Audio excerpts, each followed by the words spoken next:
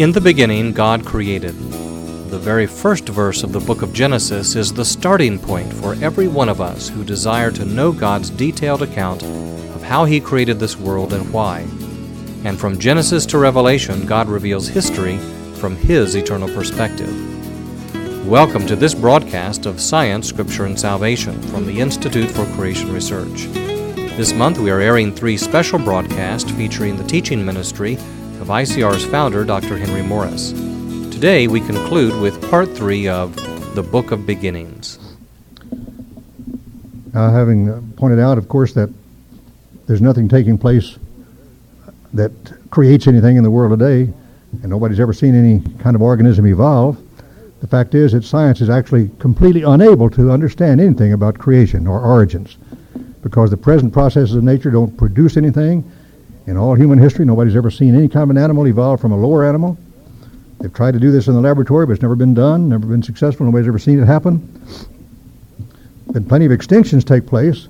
Some people tell us about one a day, animals or plants become extinct. A lot of extinctions are happening, but no evolution is happening in all human history. And science, which means knowledge, cannot deal with origins, because origins deal with processes which are not taking place now. So if we want to know anything about origin, once again, we must go to Genesis. Well, there are other aspects of the creation of Genesis which speak of the beginnings of things. Let me get away now from science and get back into the Scriptures, because, as was pointed out earlier, the book of Genesis lays the foundation for all the great truths and doctrines of the Bible and of the Christian faith. And really, to understand our Christian faith and any of our doctrines, we need to begin with Genesis. And I like to think of it in terms of what you might call the principle of first mention. Now, that just simply means that the Bible is a unity. Although it has 66 books and about 40 different authors, yet it's only one book and has one author, really. Holy men of God spoke as they were moved by the Holy Ghost, Peter says. So it's all a unity, and therefore it's going to be the same testimony through the whole Scripture, Genesis to Revelation. And so that would suggest, at least, that when the very first time a great theme is mentioned, a great doctrine, a great word, it's going to set the foundation for all the rest. Let me just give an example or two of that. We'll see some of this more as we go along for some of the other later studies. But let's take, for example, the marvelous word grace. Grace, we're saved by grace. Grace is the unmerited favor. In fact, the same word, grace, is translated favor sometimes in the New Testament. It's not something that we earn. You can't earn God's grace. But nevertheless, He manifests His grace. And so it's interesting to find that the very first time the word grace is used in the Bible is in Genesis 6:8, right at the very end of the document written by Noah. It says when God told him that the end of all flesh had come before him, violence had filled the world, He was going to destroy all flesh. Then it says, but Noah found grace in the eyes of the Lord. That was the last thing Noah wrote. He said the next thing was he signed his name, these are the generations of Noah. That's in Genesis 6, 8, and 9. Noah found grace in the eyes of the Lord. Noah did not earn his salvation through the flood by his works, but because he found grace. Grace is not something you earn, it's something you find. It's interesting also that this ties in so beautifully to the New Testament. The very first time the word is used in the New Testament, it's translated favor, but it's the same Greek word, charis, meaning grace. It's usually translated grace. The very first time it's found in the New Testament is an account of the coming of the angel Gabriel to Mary, and he says, fear not, Mary, thou hast found favor in the eyes of God. Noah found grace. Mary found grace. Noah founded a new age. Through Mary came the one who would be the Savior. And our age, it's a beautiful tie-in to these words. And you find the theme of grace in all through the Bible, the grace of God, the unmerited favor of our Creator. We don't deserve to be saved. We're all wicked sinners in the sight of a holy God. But nevertheless, by grace, we're saved. And you know that we're saved by grace through faith. We believe God. I trust that everyone here tonight has appropriated God's grace through faith, through believing in the Lord Jesus Christ. And the first time the word faith is used in the Bible. Now, the word faith and the word belief are the same things, and just slightly different forms of the same word faith and believe and so forth. And the very first time that is used in the Bible is in connection with the story of Abraham, who frequently in the New Testament is called the father of all those who believe, the father of those who have faith, the father of the faithful. First time it's used was when God revealed himself to Abraham there after the victory over the kings in Genesis 14, when it looked like Abraham was a very pitiful stranger in an alien land with tremendous forces arrayed against him, and yet God protected him and gave him victory. And then God appeared to him and promised him he was going to become the father of many nations, and in his seed all the nations would be blessed. He repeated the promise he had made in Genesis 12 and Genesis 15:6, and says, Abraham believed God, and it was counted to him for righteousness. That was the first time the word belief or faith is used. And that tells us that the basic concept of faith is that it produces righteousness. It's not that good works produce righteousness, but it's faith that causes righteousness to be imputed to us by God himself.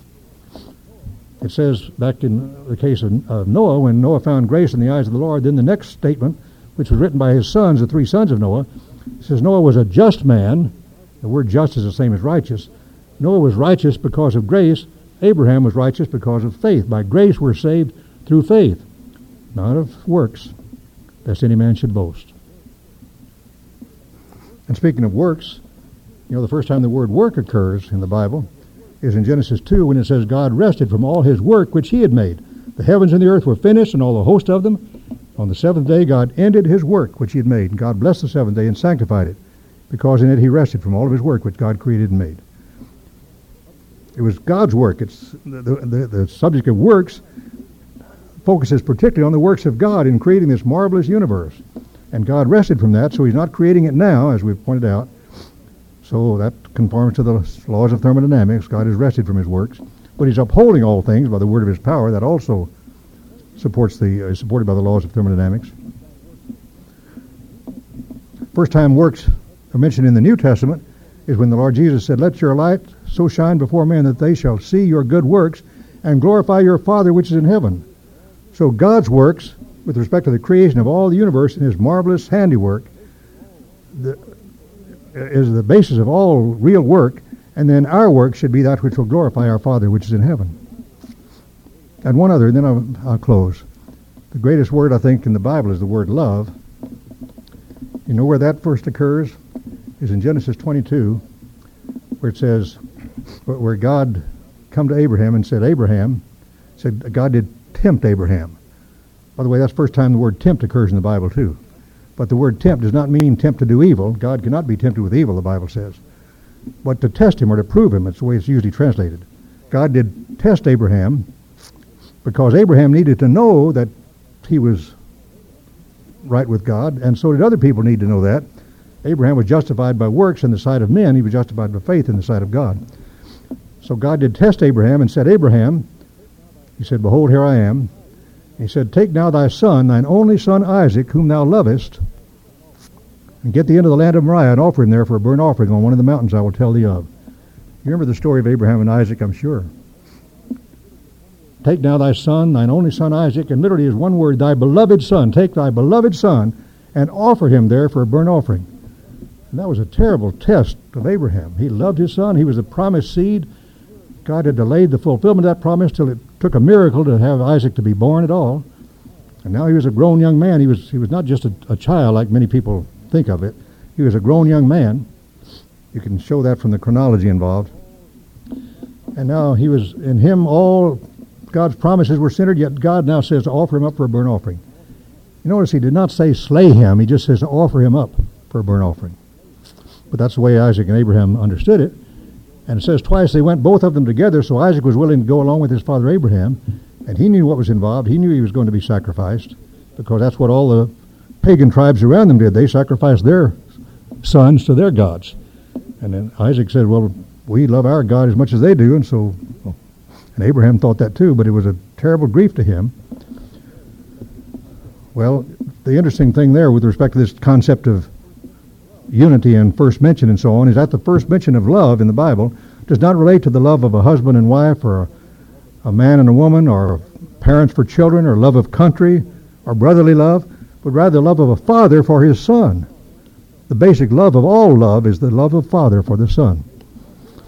Those of you who are fathers who have sons can understand a little of what that means, but Not really very much, because this is a picture, of course, of the love of God the Father for God the Son before the foundation of the world.